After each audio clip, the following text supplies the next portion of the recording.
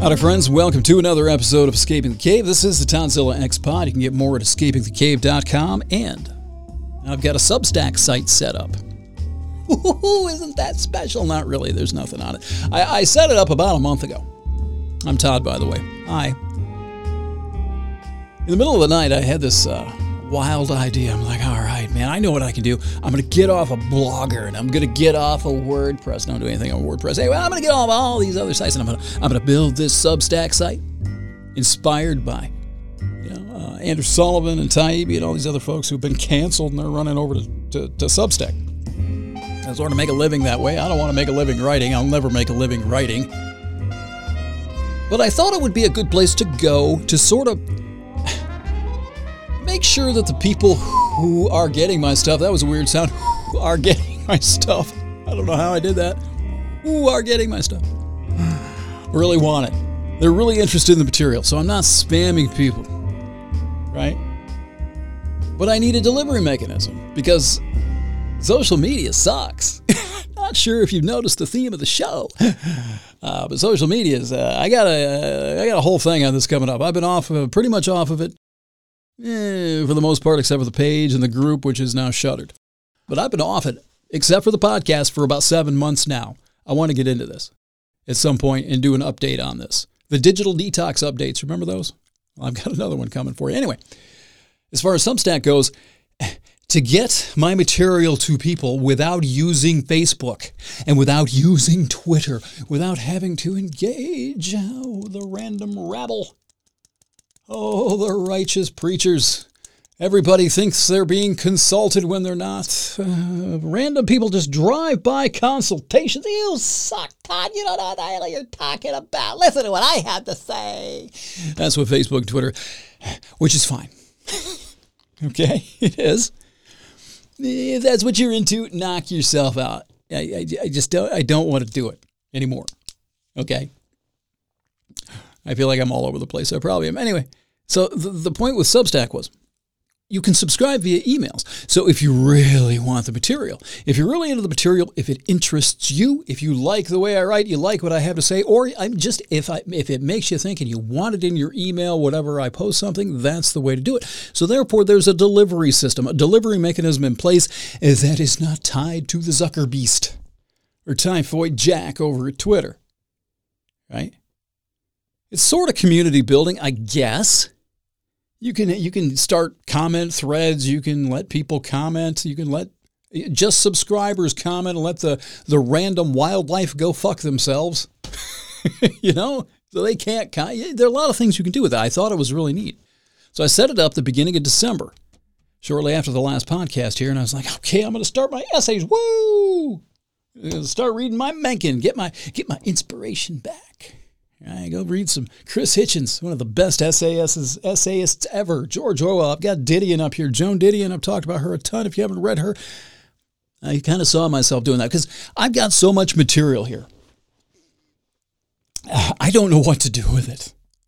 I can't organize. I don't have that researcher background. I've talked about this before. I don't have it.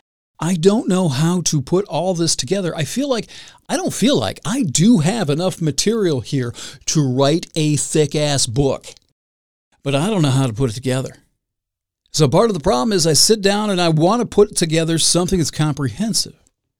It makes sense. It's linear, right? I don't want to sound like some babbling fool going all over the place as I'm wont to do. I often do anyway. I go off on tangents. I don't want to do that with the prepared material. Right? I don't know how to do it. I don't know how to connect all this stuff. And part of the problem is that it's not done. Every single day I'm adding something to it. This is a massive topic of conversation, of exploration. It may be never ending. I don't know. It feels that way. Anyway, point was, I figured I would go to Substack and then just say, to hell with all this. I don't have to put all this together. H.L. Mencken didn't have a philosophy he was trying to put out. I wasn't trying to put forth some sort of, a comprehensive, linear, chronological guide to the universe or anything. He just wrote what he felt like writing. Right? That seemed like a really good idea. And I sat down to do it. I can't publish anything. I don't know why. I got a pretty good idea. But I can't seem to be, I can't write anymore. I can write all day in a notebook.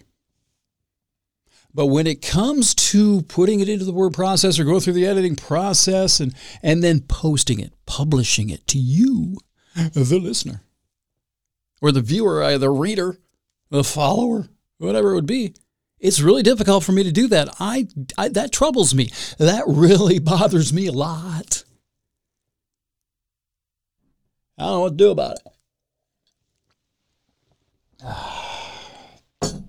I mean, I want to say that I don't understand it, that it's all a big mystery, that it's some just, I don't know, out of the blue development, but that's not true. I know exactly, or have a pretty good idea where it's coming from. And I have another problem here, as I mention this, because I don't trust you. As far as this goes, I don't trust you. I don't like that, but that's where we are. I think this has something to do with hitting the 7-month mark on the digital detox. Just been using the page, have the group that I was using a little bit this year. That's gone. I should have known better than that. It's another story. But so for 7 months, nothing, and I feel like something is getting back to normal. It's strange. But I think that's a symptom of that. I don't know 100%. I'm not 100% sure. It's like, no, I don't want to do this anymore. It's been a bizarre several weeks, my friends. I've intended to sit down and podcast. Well, the first few weeks I did. And then it occurred to me with the politics stuff, post-election, I wanted to basically, I think, just step away and watch what was happening, rather than speculating on what could possibly happen between then and basically this week. Just see how things went. Was there going to be a peaceful transition of power? Smooth transition of power as well. Two different things. Peaceful over here, smooth over here. So far, it's been pretty peaceful. It hasn't been smooth. That's what we've seen. But I wanted to find out because sitting there at the end of November, a few weeks after the election, there was so much uncertainty. We had no idea how things were going to go up until the Electoral College cast its vote, what Trump was going to do. Had no idea. We are off the friggin' map. Terra incognita. That was pretty obvious back in November. And I thought it was a good idea to just step back and take a deep breath and watch things happen. It occurred to me middle of the month after the Electoral College vote.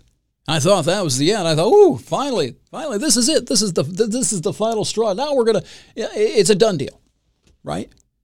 The Electoral College has cast its vote. Joe Biden was elected. There's nothing that can happen now. Silly me. Oh, my God. We got a hell of a week ahead of us this week again. But when there was nothing happening after that.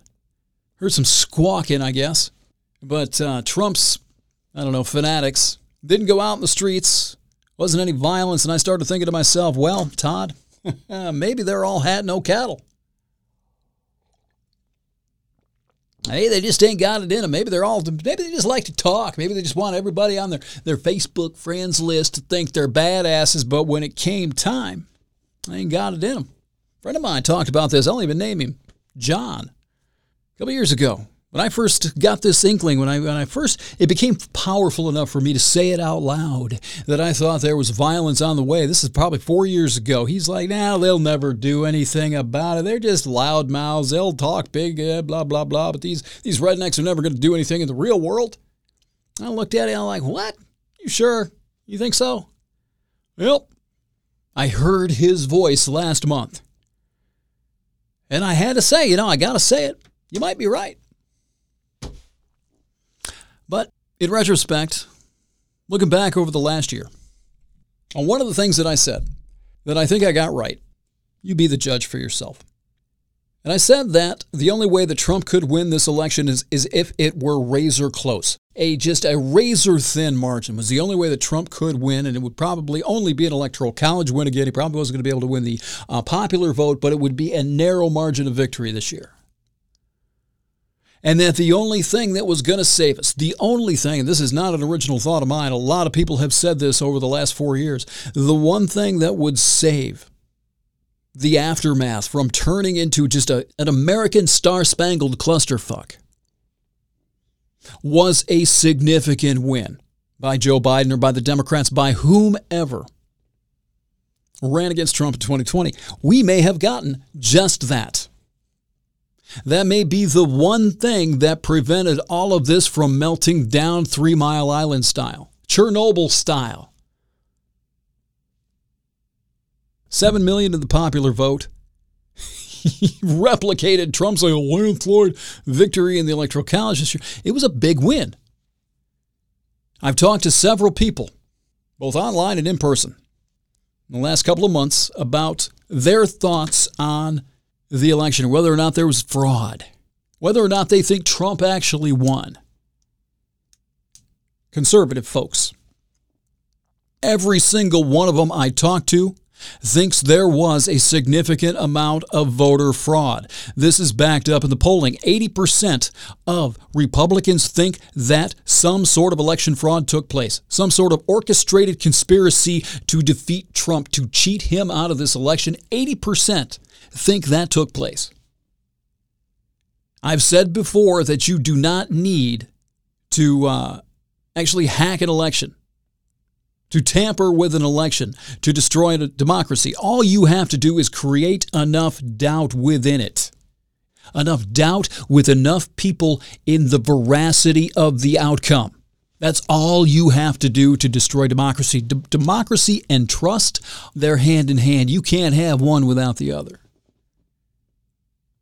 Everybody I've talked to who isn't a Democrat, isn't a liberal, think that something happened. But the one thing they all say, pretty much to a man, not 100%, there's a few wackadoodles out there, but most of them say they don't think it was enough to overturn the election. This is the buffer zone. This is the thing that I think saved us here, was that the total was big enough to compensate for this, whatever you want to call this campaign, this disinformation campaign. Trump and his supporters, Giuliani and his Trump and his cast of idiots. We had a buffer zone. We had a cushion, enough of an electoral cushion to absorb that impact. If this election were determined by 10 votes, 10 electoral college votes, if it was within 10 or 20, or some of these states were less than 10, 15,000, what do you think would have happened? What do you think the last couple of months would have looked like? Do you think it would have looked the same? I don't know. But had we had a closer election with the narrative that Trump and his cronies were putting out, that they're still putting out, about the election being stolen, cheating, all that with Dominion, in a close election, I think we had violence. Something. You do too. You know how I know that? I want you to think back to Christmas morning when you got up and turned the television on and saw that a bomb went off in Nashville. What was the first thing you thought? What was the very first thing you thought? Did you think Al-Qaeda? Maybe. I want you to raise your hands. I'm looking. How many of you thought that this was some sort of a domestic strike? That's what I was thinking. I thought this was politically motivated. Something to do with the election. Actually, my first thought, I was thinking of the Weather Underground. It wasn't right-wing extremism I was thinking of.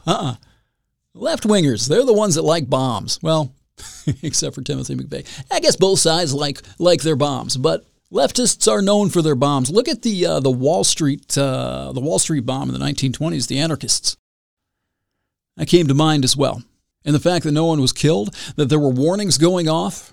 This RV will explode in 15 minutes. Here's Petula Clark on K-Bomb. That made me think it was leftists. But no, what did you think? When you first heard about it, what did you think? Did you think it was political violence? If you're honest, I'll bet you a lot of you did. And that should be an indication where you think this is headed yourself, deep down inside. I'm not talking about what you have to believe to get through your day, get through your week, to not be swimming in anxiety. But if that was your first thought, we're swimming in the same current, my friends. Be yourself. Just be sure it's your best self.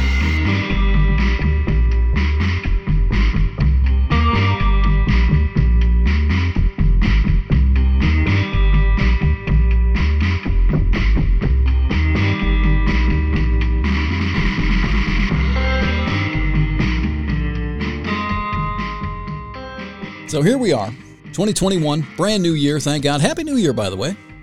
I didn't mention that right off the bat, did I? Happy 2021. Were you happy to see 2020 go out the door, fly out the door? I have a lot of problems with advertising. I've talked about how much I hate advertising repeatedly on the show, right? But I told the girlfriend the other day, there's something that I appreciate. As much as I hate advertising, commercials that make me laugh, I love them. Geico is famous for this. Geico, you get the gold Todzilla star. All right. One of the better commercials I have ever seen is that Match.com commercial. You've seen it, right? Where you have Satan matching himself up with 2020, and they go out on a date. They've continued that into 2021 as well. There may be one other year that I was happier to see go than last year. 2021 has to be better, right? I hope so. Happy New Year. I would have forgotten about that. But here we are, looking forward this week. I didn't want to talk a lot about politics, but the problem is with the material that I'm talking about, propaganda, the social media disease, it dovetails with politics. In fact, that's where it manifests itself most often. You can't get away from it. If you're going to talk about this material, this is where it's going to be seen. This is where you're going to experience it collectively, is in the political system. And the informational anarchy that I talk about, the data overload, all that stuff makes itself visible in the political process, in political media. Who cares if there's informational anarchy as it pertains to the Kardashians?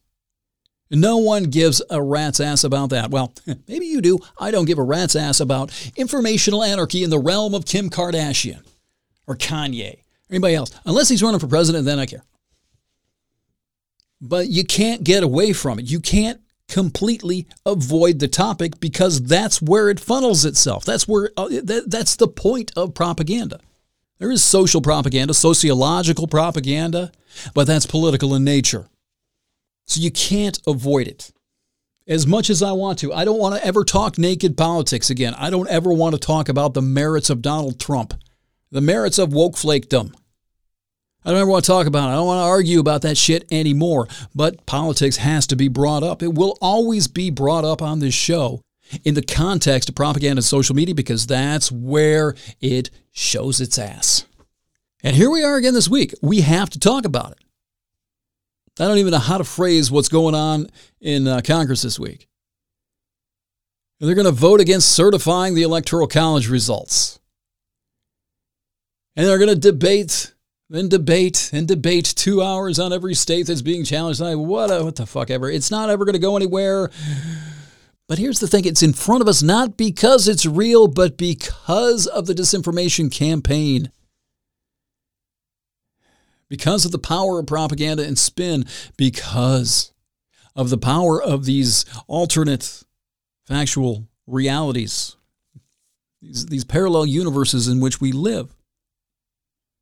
My liberal friends cannot comprehend how people on the other side can believe this crap. Honestly, I can't comprehend it either. It seems so obvious to me. But after talking to some folks on the other side, I get it because that's what they're hearing. That's what they're ingesting. That's what they're digesting. That is their perceived reality. Is it reality?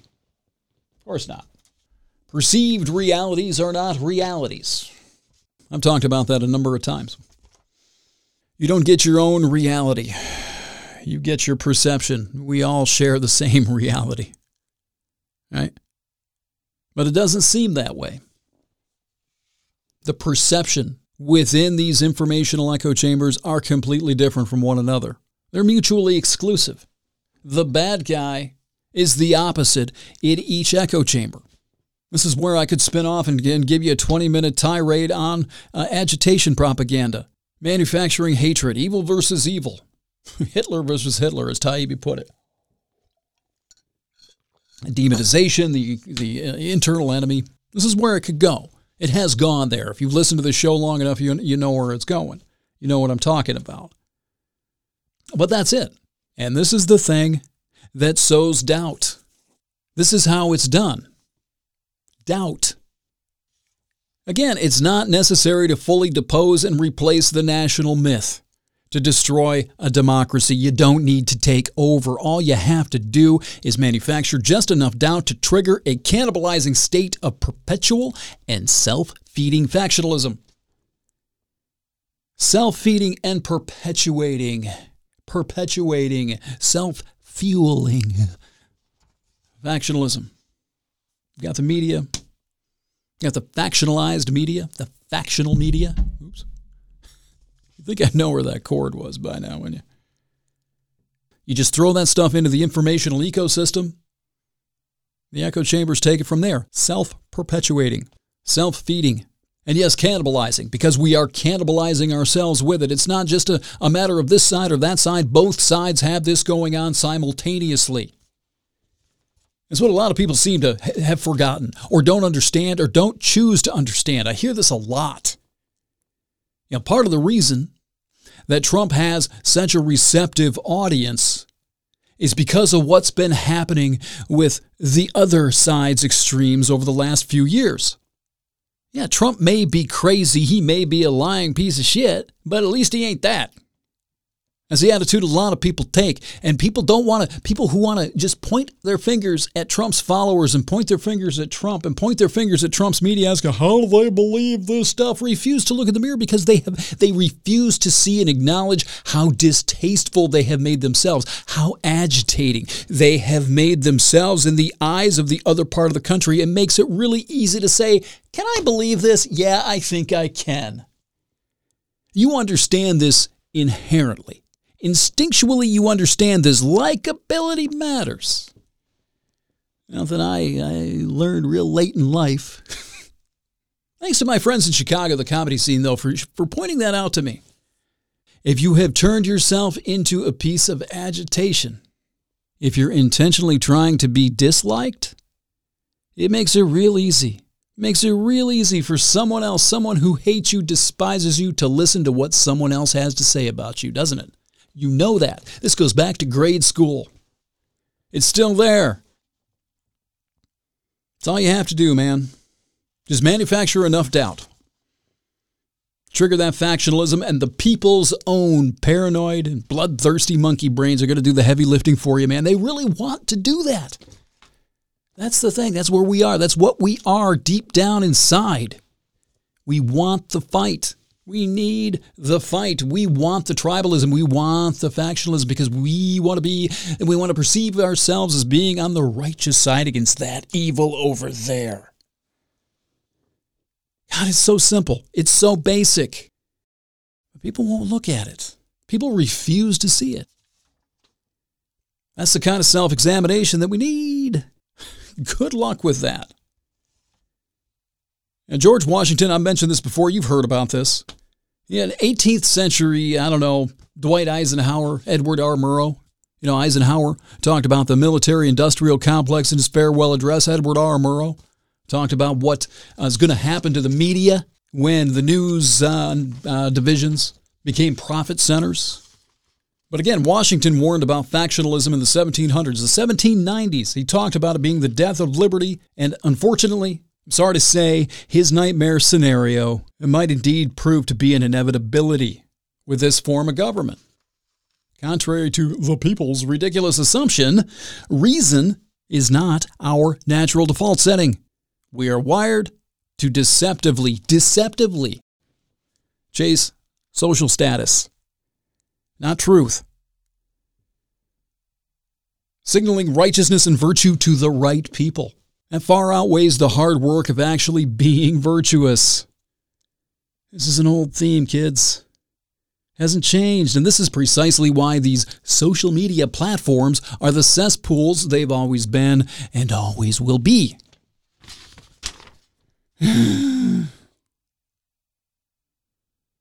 Is there a solution here? Is there? No, there is. There is. But it ain't going to happen. Triage and mitigation. You may think that our redneck Trump-supporting friends are all hat and no cattle, as I mentioned earlier. You may have been breathing a sigh of relief through the month of December, in that dead zone, without remembering that we went through something similar in 2016 after Trump was elected. There was this dead zone, mid-November to right around the first of the year, where everything was just, everybody was exhausted. The woke flakes, the liberals, were licking their wounds because Donald Trump had gotten elected. They couldn't see that coming. They never saw that coming. They could not deal with it. They had to go hibernate. They had to recuperate until around the first of the year. Well, here we are, the first of the year. 2021 is upon us. And now we've got this shit show in Congress coming up this week. How do you think that's going to go? I'm not making predictions here. We'll see. There's a huge demonstration planned for Wednesday in Washington, D.C. as this thing takes place. Trump supporters. We'll see how this goes. This could just be a big redneck group hug. It doesn't matter. It doesn't matter. Eventually, the trajectory of society is headed in the wrong direction. This isn't getting any better. It's not just going to clear up. It's progressively getting worse. It's gotten worse since the election. If you can believe it, it's gotten worse since the election. 80% of Republicans think an election illegitimate to some degree. And what do you think is going to happen in 4 years? Let's just play a game. Do you think in 4 years, if Trump's reelected, could happen, do you think Democrats then are going to accept the veracity of the vote? It doesn't matter if it happens Wednesday. It doesn't matter if it happens in July. It doesn't matter if it happens in 2025. The day is coming where the powder keg is going to explode. It has to. It has to. Unless there is some way to release the pressure from the tank, it's going to explode eventually. I've used the term informational anarchy repeatedly in the last couple of years. That's where we're at. And informational anarchy has castrated any concept of external truth. External truth still exists, but is functionally impotent now because we exist in separate informational universes with mutually exclusive laws of factual physics. And the result of this is that our decomposing, enlightened citizenry, they choose to believe whichever contorted narrative belongs to the herd they've already joined. They're not doing any critical thinking, neither side. They're just adopting, they're ingesting back to the propaganda, my friends, back to the internal narrative, back to the doctrine. The root of indoctrination is doctrine. If you have a doctrine,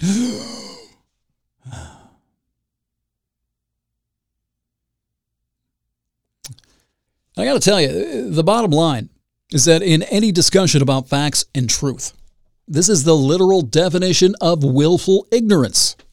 Crutching on your indoctrination is literally the definition of willful ignorance. That's the plague, man. And in this case, whichever strain you've contracted really doesn't matter, does it?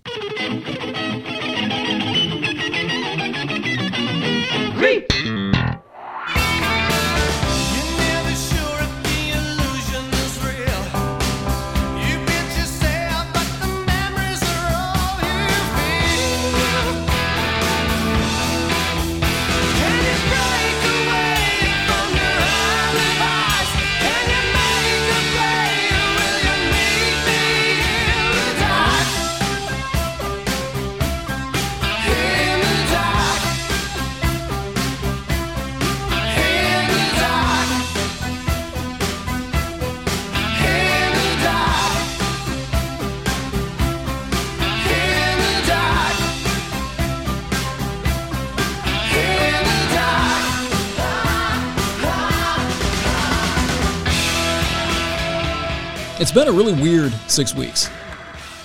This podcast may be pivoting because I'm really bothered by the fact that there is not a lot of hope here.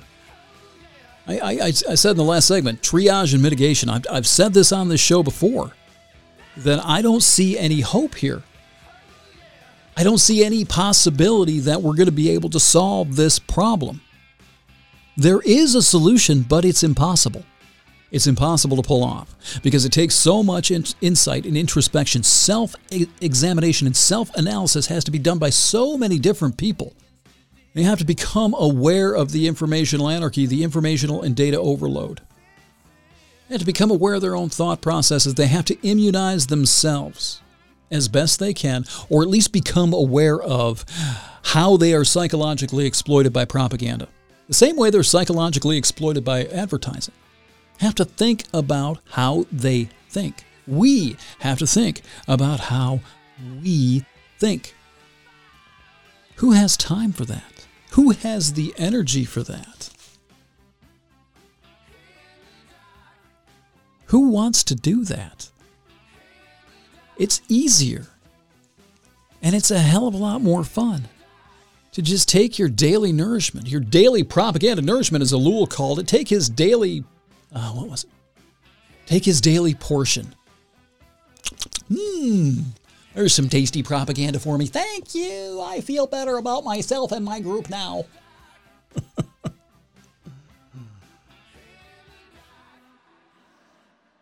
And then spit it out into the world, right? Turn yourselves or ourselves. We turn ourselves into amateur propagandists. Pro bono propagandists. We're the ones that spread this stuff. Yeah, it's put out there by somebody, but it's up to us. We are the carriers once it's introduced. We do that intentionally. We do that purposefully. All they have to do, whether they're in Ukraine or they're in Butte, is put it out there. We take it, we spread it. That's how this works. You can blame them all you want, but we're the ones that take it and we're the ones that share it amongst ourselves. There is no social distancing going on when it comes to propaganda. I don't have a lot of hope here. I don't have any hope here. And it eats me up. I'm more effective. I've always traditionally been more effective. It hasn't happened very often, and very rarely in the last 10 years, but when I'm supporting something, when I'm positively obsessed on something, this is what I call a negative obsession. A problem. The problem is that there is no realistic positive solution to this. There isn't. I've talked about that podcast, Your Undivided Attention. They're trying. They will fail because the problem is not our technology. The problem is us. It's the people. Because the people do not realize how they are being exploited. You can do whatever you want to Facebook. You can do whatever you want to Twitter. The only thing that's going to work is to shut it down until people understand what it's doing to them and how. And how to protect themselves. But what if they don't want to protect themselves? What if they like to fight? What if they like spreading the disinformation? I have a friend of mine on here, used to be a really good friend. He's a smart guy. I could show you some of the chats we've had over the years. He's not a dumbass. He gets on Facebook. He's a dumbass. Intentionally. He doesn't care. He doesn't care. He's the monkey in the jungle throwing his shit at the monkey across the river who happens to be jerking off. He doesn't like that he's jerking off, so here, he's going to throw some poo. You get what I'm saying here?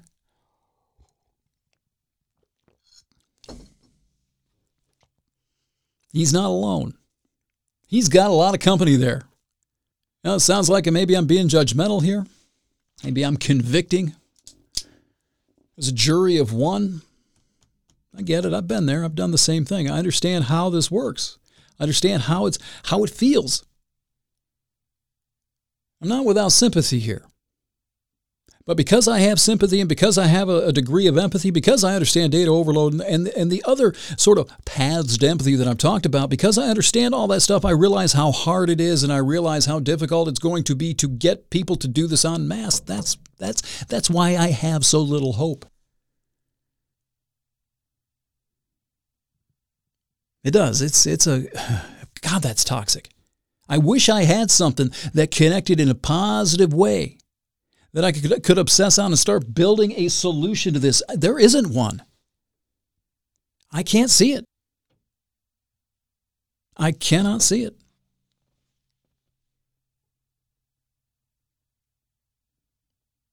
So the podcast may be pivoting at some point. I don't want to speculate too much. I have an idea where it might go. I don't have to change the name. I don't even have to change the theme.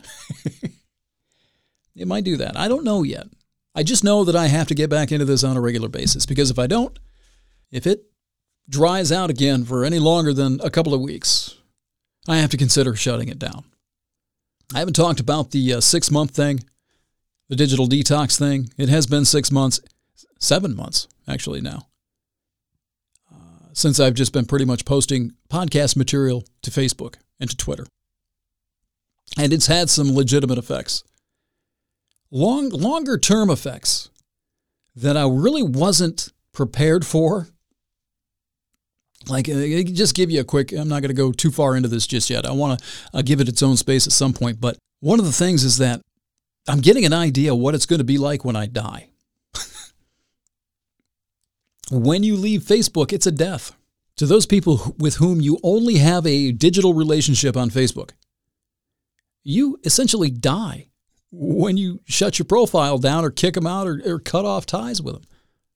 Cut digital ties. But it reminded me of when someone dies, when a friend dies, how they're top of mind for a couple of weeks afterwards. How you think about the good times, how you miss them. There's a hole there, right? But gradually, you move on. You get on with life. You think about them now and then. You think about them now and again, but every week, every month goes by, a little bit less, and they're sort of relegated to the past. They're relegated to the memories. It's life. It happens. That's the process of grieving. It's death. The same thing happens, I think, when you delete yourself from Facebook. If you don't have an organic relationship with those folks, if you don't go see them, if you're not talking on the phone, they're not part of your real, actual life. The same thing happens. You die a digital death. And something else that I've noticed is I think it ties into the inability to post anything to Substack, but I don't really know how to articulate this. This is why I want to get into it later on. But there's this surge of organic, like trying to get back out in the world, trying to focus on actual relationships, actual in-person friendships, as opposed to anything digital, anything electronic. I haven't felt this in a really long time, but the focus has been steadily increasing on moving away from these people, these relationships that are only maintained through digital channels, and finding people locally in my actual organic life that I can look at, that I can talk to. These people that I can look in the eye and listen to their voice, listen to the inflection in their voice rather than having to decipher their texts. Right? I had a great conversation with my girlfriend's dad the other day. Right around, I think it was Christmas Eve, we were over there. And we were talking about Trump and all this other stuff, but we had a fantastic conversation. This guy, he and I agree on nothing. We don't intersect anywhere. Politically, theologically, nothing. But we have good conversations because we can sit there, we can look at each other, we can listen to each other talk. And we can find commonality. When I came home that night, I told the girlfriend that whatever happened there, this isn't the first time that's happened with him. It happened over the summer. I talked about it on the show. But whatever's going on there is the Rosetta Stone. That is the codex for how to communicate with people with whom you have very little in common and find this common ground. And I don't think it can be done. I don't think it can be done effectively digitally. Maybe you can do it better than me. But I can do this when I sit down and look at a person and I like them. This goes back to what I was talking about earlier with that likability thing. If I respect you and I like you and I think you're coming from the right place, I will listen to you. I will talk to you. I will look for things that we can agree upon. These common little bridges that we can walk together, I'll find them. If I respect you and I like you and I think that you're actually trying. Otherwise, I don't want anything to do with you. You with me? That's the thing. That is so much easier to do. In fact, I don't think that I can do this digitally because I can follow you around online. You can have these conversations with me one-to-one, right? Or you can pretend to be this person. You can pretend to be this virtuous warrior out in the public threads. You know, the public conversations that we have on social media. Oh, but I'm a stalker. I've talked about this. I'll follow you around. If I'm suspicious, just a little suspicious, you're putting on a little show for me, I'll follow you over to Fox News and see what you're posting over there. I'll follow you around to your friends' profiles to see what you're saying to them. I've done this. Because you people, you can't help yourselves. You cannot help yourselves. You have got to be in broadcast mode all the time. You make yourselves real easy to track and trace. But I don't think it can be done online. I'm very skeptical. I think the impression or the illusion of it, I think you can provide that or you can put that out there, but I don't think these real interactions, these real conversations, I don't think they can be done digitally. I think they have to be done in person with a voice. Even over the phone, I think it's more effective than text because there's inflection, intent. It's an actual conversation, at least when you're speaking with someone. But in person, when you have to look someone in the eye, when there is at least the impression of personal accountability, the person you're talking to is in front of you. It's how we evolved. I don't know what to think of these conversations with this man. They're good. They're really good for the most part. When we don't talk politics, when we don't talk naked politics, they're really good. It is the codex. It is the Rosetta Stone of refinding that commonality that we've lost with the factionalism and the tribalism. And if that's the case, to bring it home, this podcast might have to evolve. It might have to find a way to evolve into something more positive, or it might just have to go away. Because how many times can I sit here and say the same thing over and over again? It's the people. It's the people. It's us. How many times? There's a lot more material here, but that's what it boils down to. It's us.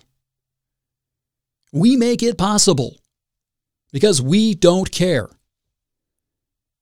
In fact, it's worse than that because we like it.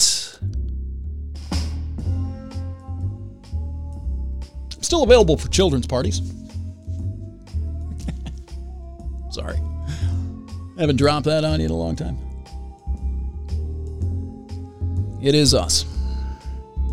And it is 2021, thank God. I'm happy.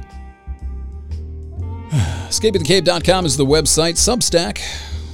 Nothing there yet. Don't worry about that. Oh. Twitter. Facebook. I'll try to be a little more regular with these things. I'm shooting for every Monday. I think Sunday's still a good time to sit down and record these audio masterpieces for you, the loyal Tadzilla file. I'm just riding this music bed out at this point. We got snow. We got ice this week. It was beautiful. I should have taken my camera out. I didn't.